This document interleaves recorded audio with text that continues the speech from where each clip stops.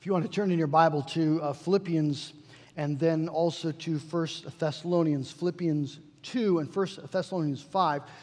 If you do not have, you're going to want an outline tonight because I think I have 10 different texts that we're going to look to, and that's just become a sort of a blur of words. If you would like, I believe there's some outlines still in the back. If you want to send one of the kids to go get one, or you help yourself, whatever. But I think it'll help you to have an outline to follow along, so that you can see for yourself and read these words. One of the things that we're going to see tonight as we deal with the doctrine of sanctification is that it's a multifaceted doctrine, and so I'm not just taking one text and expounding one text tonight like we did with justification, because I think that we get benefit of us looking sort of at more broadly what Scripture says, and so that's what we'll be doing this evening.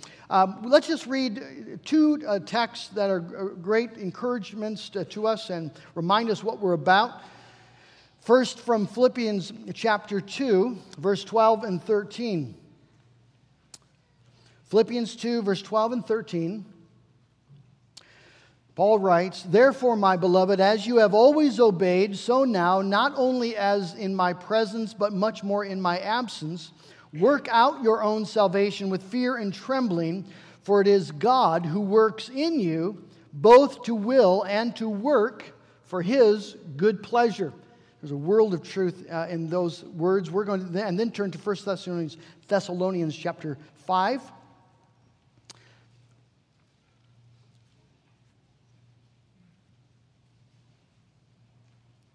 I'm going to pick it up at verse 16, chapter 5, verse 16. "Rejoice always, pray without ceasing, give thanks in all circumstances, for this is the will of God in Christ Jesus for you. Do not quench the Spirit, do not despise prophecies, but test everything. Hold fast what is good, abstain from every form of evil." So all these commands, "Now may the God of peace Himself sanctify you completely, and may your whole spirit and soul and body be kept blameless at the coming of our Lord Jesus Christ. He who calls you is faithful. He will surely do it." Let's ask the Lord to bless His word tonight. Our God in heaven, we tonight ask for your blessing, that we would have ears to hear and that we would be taught by the Spirit of God the things of God, and that we would have a spiritual mind so that we could understand spiritual things. And Lord, not simply intellectual assent, but that you yourself would be sanctifying us by your power, through the gospel, by the Spirit, through the word, as you promised to do, as you, Lord, call us on to holiness. We pray this in Jesus' name. Amen. If I were to ask you tonight to tell me what's your favorite doctrine in all the Bible, in all of systematic theology, what would you answer? I think some of you might say the love of God. Some might say the faithfulness of God. Others might think about the doctrine of the atonement, what Christ has accomplished for us. Some would point to the doctrine of justification that we dealt with last week, that God declares sinners like us to be righteous on the basis of the imputed righteousness of Jesus Christ. You might like the doctrine of the glorification of the saints, that one day we're going to put off this body of death and be made new. I don't think anyone would say my favorite doctrine is the doctrine of sanctification. And I think the reason that, and if I'm wrong in that, you can come and talk to me afterwards. I've never heard anyone say it. And the reason is because sanctification is so often where it gets painful. Sanctification is where we feel our weakness. None of us feels like, I don't think, like we're really knocking this sanctification thing out of the park. This progress of growing in godliness, growing in holiness, growing in obedience, and not just external obedience, but an internal reality where we love to do the right thing and we're more and more hating our sin. That's a slow, painful work. But the thing that I hope we see tonight is that the doctrine of sanctification is just as much good news as the doctrine of justification. If you know your shorter catechism, you know that the answer to what is justification begins with justification is an act of God's free grace, and the answer to what is sanctification begins with sanctification is a work of God's free grace. It's just as free and just as gracious as the doctrine of justification. It's a doctrine full of wonderful assurance, great encouragement. When we hear it, we might think of a standard that's over us, that we're striving to meet. But actually, what we see is that God Himself is doing a work, an amazing work, to transform you and me from the sinners that we were by nature into unbelievably holy, beautiful creatures in the sight of God. And so tonight, as I said, what we're going to do is we're going to try to look at the doctrine in a broad sense, not just dive into a verse or two. If you have your outline, you'll see that we're going to begin just trying to come with a definition, because I think it really will help us to think about the doctrine as a whole. When we talk about sanctification, we're talking about holiness. The term sanctification comes from two Latin words stuck together that just means to make holy. The problem with that definition is it doesn't help a lot, because the word holy it doesn't immediately resonate. We're not sure exactly what that means, what it looks like. If I asked you to define the attributes of beauty, tell me what beauty means. Well, there would be images in your mind. There might be people in your mind. You would be able quite quickly to at least give me a sense of that. Or if I ask you, what is intelligence? What is strength? Those words are words that you quickly will associate with some person or something, and then you'll tell me what strength is or what intelligence is. So now do that with the word holy. What images are you going to bring up in your mind? What words are you going to use to define what holiness is? You might think of a church. You might think of priests. You might think of rituals. You might think of heavenly beings, but how will you describe them? And so that's what we're up against when we talk about sanctification. We're talking about a very specific thing, holiness, but that specific thing often doesn't have texture. It's not quickly accessible. And so what we end up doing is saying, well, sanctification is about obedience, trying to keep the law of God. It's trying to be a better Christian, and hence the discouragement. Hence, it's not generally our favorite doctrine.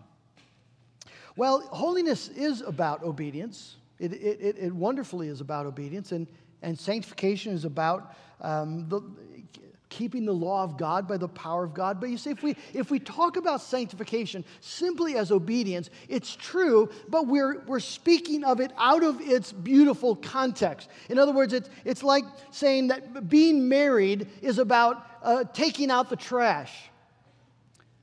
Well, okay, that's gladly taking out the trash is something that married, right? You work that out and you serve each other that way. But being married isn't about taking out the trash. It's just one part of this beautiful whole. You could say being married is about keeping the house clean. Being married is about working and providing for your family. Well, all those things are true, but you need the context. Well, that's what I want to begin with, is giving us that context. Because sanctification is, first of all, being about holiness. It's, first of all, about God Himself. And it is about, then, anything that God designates and sets apart for His use. When God does that thing is holy, whatever it is. It can be a burning bush, as we see in Exodus. It can be the seventh day. It can be Israel. But what makes a thing holy is God designating it for His use, choosing it for His use. It is about divine calling and divine purpose. And so you'll see that. Well, in fact, let me just read this here for a little paragraph from Duncan Rankin. At the burning bush, God said to Moses, "Take the sandals off your feet, for the place on which you are standing is holy ground. Remember the Sabbath day to keep it holy." Israel is set apart from the Canaanite peoples and uniquely identified as a kingdom of priests and a holy nation. Thus, to be holy is to be separated from the common and profane and designated for God's use. So, ground can be holy, a day can be holy, a nation can be holy, not because they're obedient. They were almost never obedient. Israel was a mess when it came to obedience. And yet God designates them as His holy nation, a kingdom of priests belonging to God. You see, because He set them apart for His own purpose. Now, I hope already you're starting to sense this could be a really exciting, encouraging doctrine, because it's this idea of divine calling that is the context and the foundation for the doctrine of sanctification. And so let's move to the second point, the foundation. And I don't know if that's the right word, but one of the things that struck me as I was studying this week is how in Scripture you'll find sanctification, to be made holy, linked inextricably with the doctrine of election. God's sovereign purpose and plan, predestining all things before they come to be. You'll find in Scripture, in fact, I have the verses there listed. We can go through them. Romans chapter 8, 29. Notice this. For those whom He foreknew, He also predestined to be conformed to the image of His Son. 1 Peter 1, we read it earlier. Peter, an apostle of Jesus Christ, to those who are the elect exiles of the dispersion for obedience to Jesus Christ and sprinkling with His blood. Ephesians 1 verse 3, Blessed be the God and Father of our Lord Jesus Christ, who has blessed us in Christ with every spiritual blessings in the heavenly places, even as He chose us, that's election, in Him before the foundation of the world, that we should be holy and blameless before Him. Matthew Henry says, all that are chosen for sanctification. You see, what sanctification means is that before you were born, before you had done anything, good or evil, God chose you, called you to be a part of His divine purposes. He set you apart for His glory, for His use. You were sanctified, set apart for God. Now, the reason that's so encouraging to me is because what God sovereignly determines always happens. He has never sovereignly determined something and then, well, it didn't quite work out, ran into unforeseen difficulties. It never happens. God glories in, I declare the end from the beginning. That my words will never fall to the ground. My purposes shall stand. God's calling and election is what? Sure. As sure as God's own being. So when the Bible says that to be a Christian is to be elect to sanctification, elect to be holy, elect to be blameless, well, that can buckle your knees if you care about holiness. That means, friend, that it is an absolute guaranteed reality that God's purposes and plans will never fail. God's sovereign, you see, election to sanctification is the foundational divine power and purpose that propels our personal growth in godliness. That's a wonderful foundation. It's a foundation we must never forget, that God has called me sovereignly to holiness. It's not just an invitation. It's a divine commission, command, purpose, and it will be fulfilled. That's wonderful good news. Well, how does God go about this? What's the work look like? Well, what God has determined in the councils of eternity past, He works out in time. And we we tend to think, again, of sanctification as sort of the part we play in the chain of redemption. Remember, we've been talking about the Ordo Salutis, and we've talked about effectual election and effectual calling, and regeneration and repentance and faith and justification. And all these things we've just have seen. This is what God is doing. And now we come to sanctification, and we so easily think, this is where we step in. Well, yes, but not first, not foundationally. Sanctification is a work of God's free grace. We have to see that first. It's a work of God's free grace. And that work has both a past and present aspect to it. So one of the things you'll find in Scripture when you just look up verses on sanctification, you'll see that sometimes it talks about sanctification as a definite act, something that has already occurred, and sometimes it talks about an ongoing process throughout our Christian life. Now, I don't want to get in the weeds here, but I think it's helpful just to see what Scripture says. I think it's very encouraging. The Bible talks, first of all, of sanctification as God's work, but a work that He's already done. So Hebrews chapter 10, by that will, the will of God, we have been sanctified, past tense, through the offering of the body of Jesus Christ once for all. 1 Corinthians 1:2, to the church of God that is in Corinth, to those sanctified in Christ Jesus. 1 Corinthians 6:11, you were washed, you were sanctified, you were justified in the name of the Lord Jesus Christ and by the Spirit of our God. I think we just want to recognize that the authors of Scripture, the Holy Bible, inspired by the Holy Spirit, were not afraid to use the past tense when they talked about sanctification. In fact, they delighted to do so. Now, what truth are they trying to convey? Well, they're trying to convey that to become a Christian means that you have been united to Jesus Christ.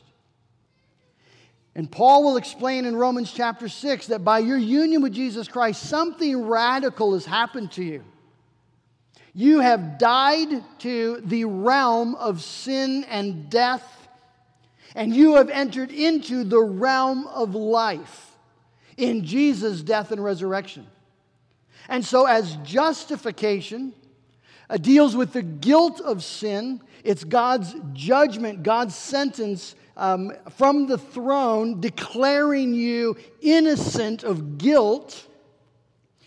Well, sanctification is God's washing you, taking you out of the defilement of death and sin. And in Jesus Christ, by virtue of your union with Jesus Christ, you were sanctified, set apart for God. Well, I think it's tremendously encouraging that you've been set free by union with Jesus Christ from the pollution and power of sin. Now, it's not completely gone, but the principle has been broken. If any man is in Christ, he is what? He's a new creation. The old is gone, new things are coming. In fact, this link between sanctification and Jesus, our union with Christ, is so significant that Paul will say in 1 Corinthians 1:30, because of him you are in Christ Jesus, who became for us wisdom, righteousness, and sanctification and redemption. Jesus, in some sense, is your sanctification. In Him, you've been caught up into God's purposes. You've been washed clean. Now, you just receive that. You see, what happens to you when you become a Christian? What do you get? You get Jesus. Jesus as your righteousness imputed to you, so that on the basis of that imputed righteousness you are declared innocent. Jesus as the righteousness that washes you, the sacrifice, the blood of Jesus Christ cleanses us from every sin. You get Jesus as your sanctification. And we need to receive that. There are a lot of Christians who are walking around with deep sense of shame and fear and stain, because this truth, you were washed, you were sanctified, hasn't sunk in. But it's what the Bible says. Yeah, but you could say, Pastor, I don't feel sanctified. I don't feel washed. There's still so much sin in my life, and I still do awful things that I hate. Anger and impatience and selfishness and pride and lust spew out of my heart and out of my mouth. That's the reality of my life. And so you can talk about, right, you were sanctified, but it's just talk to me. Just come and walk with me in my week, and you'll see how sanctified I am. Well, friend, again, this is the beauty of this doctrine, as it tells us not only about a truth that is ours in Jesus Christ. And remember, as we said this morning, we walk by faith, not by sight. Let God be true and every man a liar. But the truth of this doctrine is that God knows and God is at work in our present reality to help us grow today. There is a battle going on, and so we see the present activity of God. 1 Thessalonians, as we read, now may God, the God of peace himself sanctify you. If we're going to think about the present work, the process of sanctification, again, we need to realize that present process is God at work in you. One of the things, if I could just recommend you to do, is read Tony Reinke's book on John Newton. It's a marvelous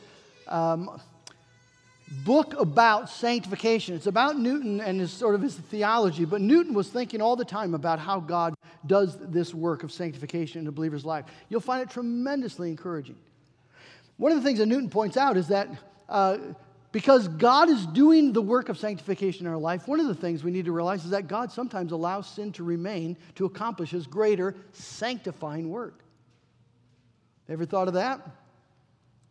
Doesn't excuse our sin, but it just says our wise Heavenly Father is actually engaged and involved even when we do sin, and is working out a good sanctifying purpose in leaving you to battle. The battle that you face with ongoing and present sin is not a sign that God has abandoned you. It might be exactly the opposite, a sign that God is at work within you. Remember that the poem, and I won't get it exactly right, but I asked the Lord that I might grow in grace and love in every part. Instead of this, Newton just goes, I think it's Newton.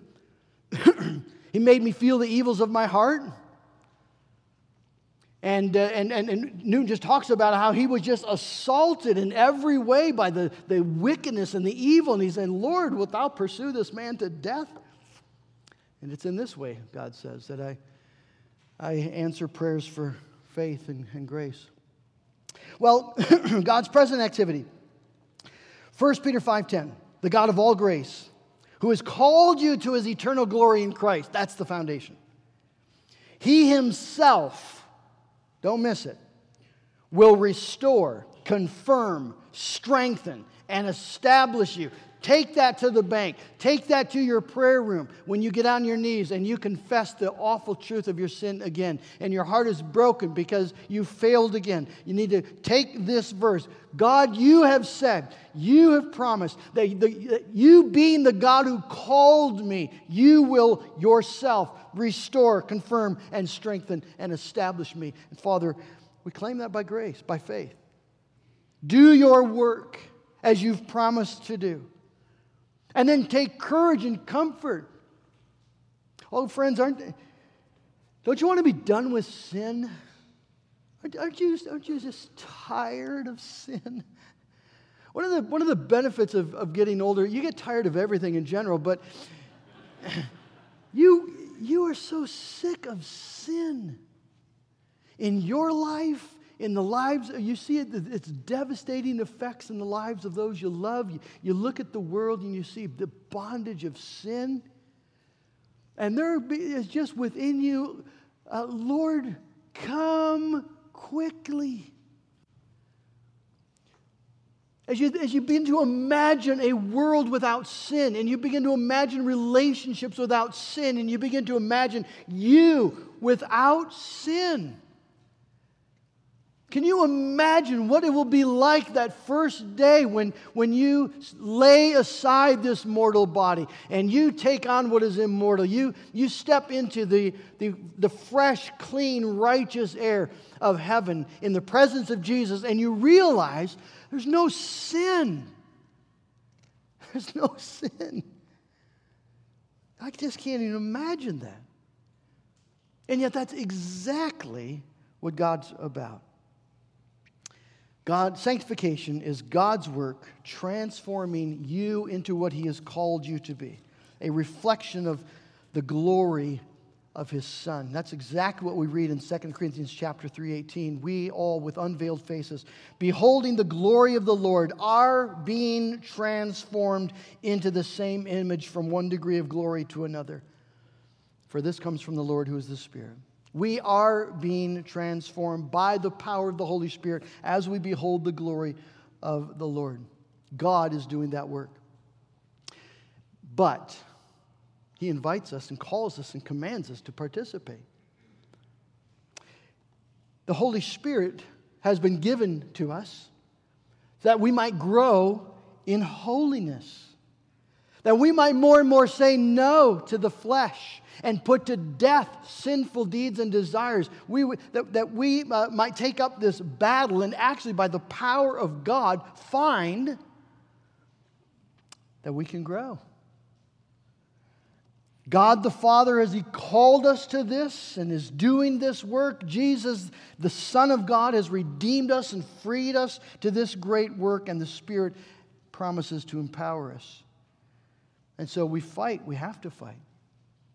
Paul says in 2 Corinthians 7, since we have these promises, foundation, beloved, let us cleanse ourselves from every defilement of body and spirit, bringing holiness to completion in the fear of God. You've already been made holy, set apart by God, Paul says. Now let's go to work and bring that holiness to completion as we more and more are useful to God, as we take up this calling that God's given to us.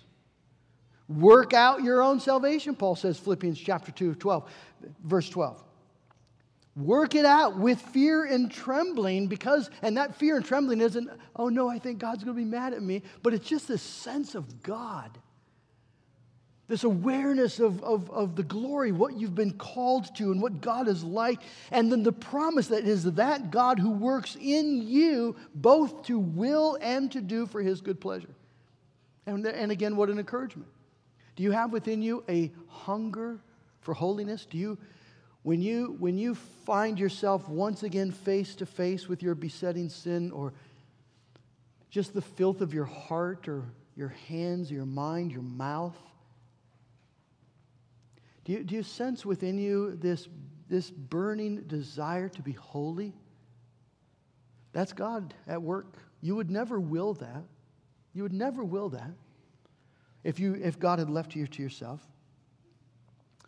And so you take that desire and thank God for it and say, Lord, you've worked in me the will to do. Now would you also work the power?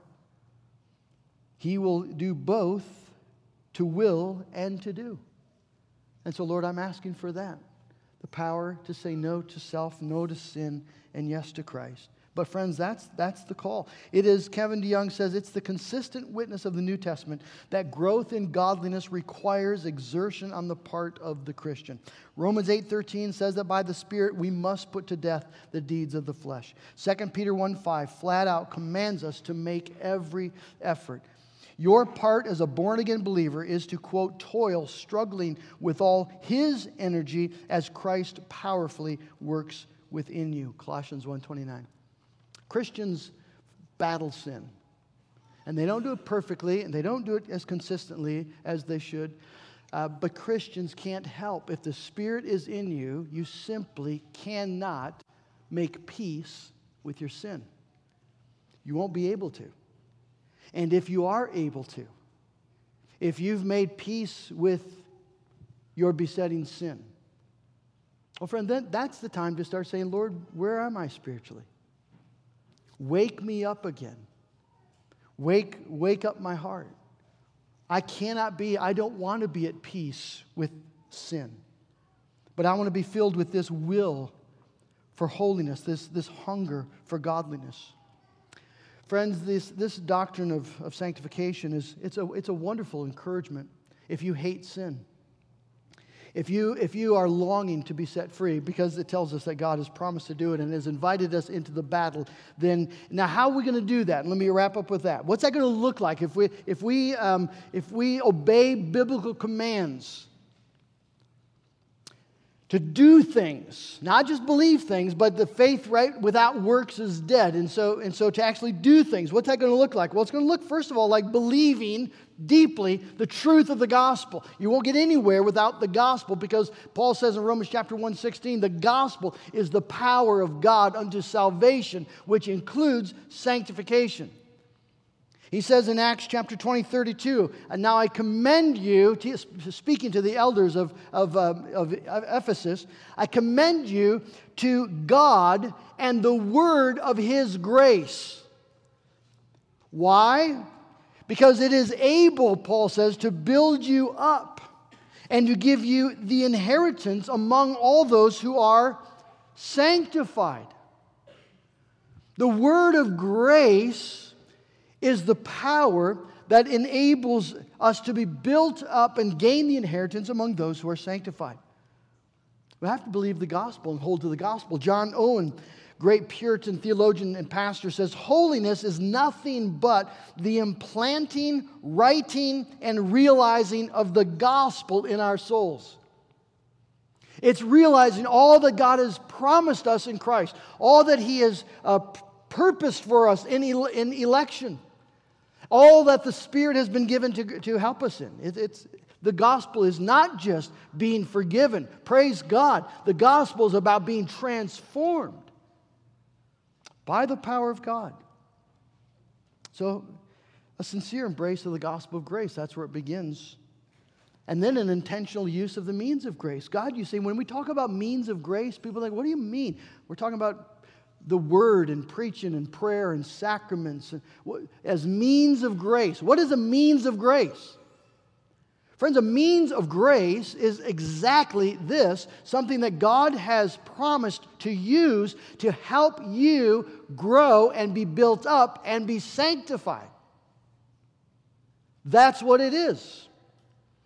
It's something God has promised to use. So when Jesus prays in John 17, Father, sanctify them. Do you remember what He says then? Sanctify them by the truth. Thy word, your word, is truth. Father, sanctify them through your word. God promises to change you as you open your Bible, as you read, as you get into a Bible study, maybe a small group, and you open your Bible and you study and you let the Spirit apply that. God changes you as you come and you sit under the preaching of the Word, and we open Scripture together and we see the glory of God together. God changes you as you speak to one another with psalms and hymns and spiritual songs with gratitude in your hearts to God, and as you encourage one another in this pilgrim journey, sometimes admonishing and rebuking each other and say, brother or sister, we can't go that way. God has called us to holiness. Or brother and sister, I'm not here to judge or condemn you, but why are you watching that television show? That's a great conversation to have. Could you just help me with that? Or why are you spending all this time doing this? Or why do you talk like that? Since God has called us to holiness. And I want to be holy, and I want you to be holy. And we share that passion together, and we do this together. That's what it looks like in real life. And so the Bible's full of those sorts of things, of encourage one another, all the more as you see the day approaching. God promises to bless those means of grace to help you grow in sanctification. One final illustration I think that maybe will help you as you're thinking about, well, okay, but I've got this real issue in my life. I've got bitterness. I've got anger. I've got a judgmental spirit. I've got the sin of gossip, or just a critical spirit, or whatever it might be. And it's just there. So practically speaking, well, I like John Piper's way of talking about acting the miracle. He says when it comes to putting sin to death, killing sin, we don't just passively say, Lord, take it away. Sometimes God will do that. You've heard stories of people who were caught in great sin and they were converted and they prayed and God just removed the desire. You've heard stories like that. I've heard stories like that. And maybe you've thought, well, why doesn't He do that for me? Why doesn't He just take away the desire? Well, God has purposes. And part of the purpose is to train you to fight sin. So when it comes to fighting with sin, we don't just pray, God, take it away. But Piper talks about it's acting a miracle is different from working a miracle. So he says when Jesus says to Lazarus, Lazarus, come out, Jesus is working a miracle. But Lazarus has a part to play. By the power of God, Lazarus stands up. And by the power of God, Lazarus comes out. Jesus commands, Jesus empowers, Jesus works the miracle. We live in the miracle. We move in the miracle. Well, that's what we're talking about. When it comes to killing sin, Jesus makes the command. Jesus has all the power. The Spirit's been given to us for this. And so Paul says that if by the Spirit you put to death the deeds of the body, you will live. So sin killing is participating in the miracle that God is doing. Now again, there's great comfort and confidence in that. If God says to you to battle this sin, well, battle it with the confidence that God has called you to it and God's empowered you for it. And if victory isn't immediate, don't despair. God's called you to the battle. Are you engaged in the battle in a meaningful, significant way? Are you confessing your sin? Are you inviting people to come and walk with you? But live in the miracle about what God is doing. God's word promises that we're going to win. And God's power assures that one day we're going to be free.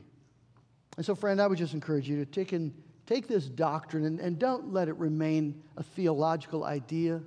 Let it become a part of your life with clarity. Think about the incredible purpose that you've been called to by God. God has called you to Himself. God has called you to be holy. Not because you're so obedient, but because He set His love on you. And He's determined to use you for His eternal purposes and for His eternal glory. You are sanctified in that glorious sense. And everything flows out of that. In that, because of that, God gave you His own Son, Jesus Christ, who's washed you clean, who set you free from the pollution and power of sin. And now the Spirit poured out to help you take up this battle with confidence, with joy, looking to Him in the absolute conviction that He is able, and one day you're going to be free. We win. We win. The devil never does and never will. May God grant that day of perfect sanctification comes soon. Let's pray. Oh, God in heaven, I pray, Lord, I thank You that You did not simply die to forgive us, but You, Lord Jesus, gave Your life to transform us. And I thank You, Lord, that You've called us to such a holy, beautiful thing, to be people who are more and more being transformed into the image and likeness of Jesus Christ as we behold His glory. And Lord, You know the tears that we've shed because of our sin, our failure, our perversion, our pride. Lord, thank You that You are pleased when Your people hunger for holiness. It's the fruit of Your work, Your grace. Lord, I pray that maybe tonight someone needs to have a conversation with You about making peace with sin, and that You would give them the grace to do that. And maybe someone needs a conversation with a brother or sister and lay aside a grudge, confess a bitterness, or maybe just ask for help. Father, I pray that we would not despair as we fight sin, as we remember that this is the fight You've called us to, and this is the fight You equipped us for by Your Spirit and by Your Word, and this is the fight You promise will one day end in victory.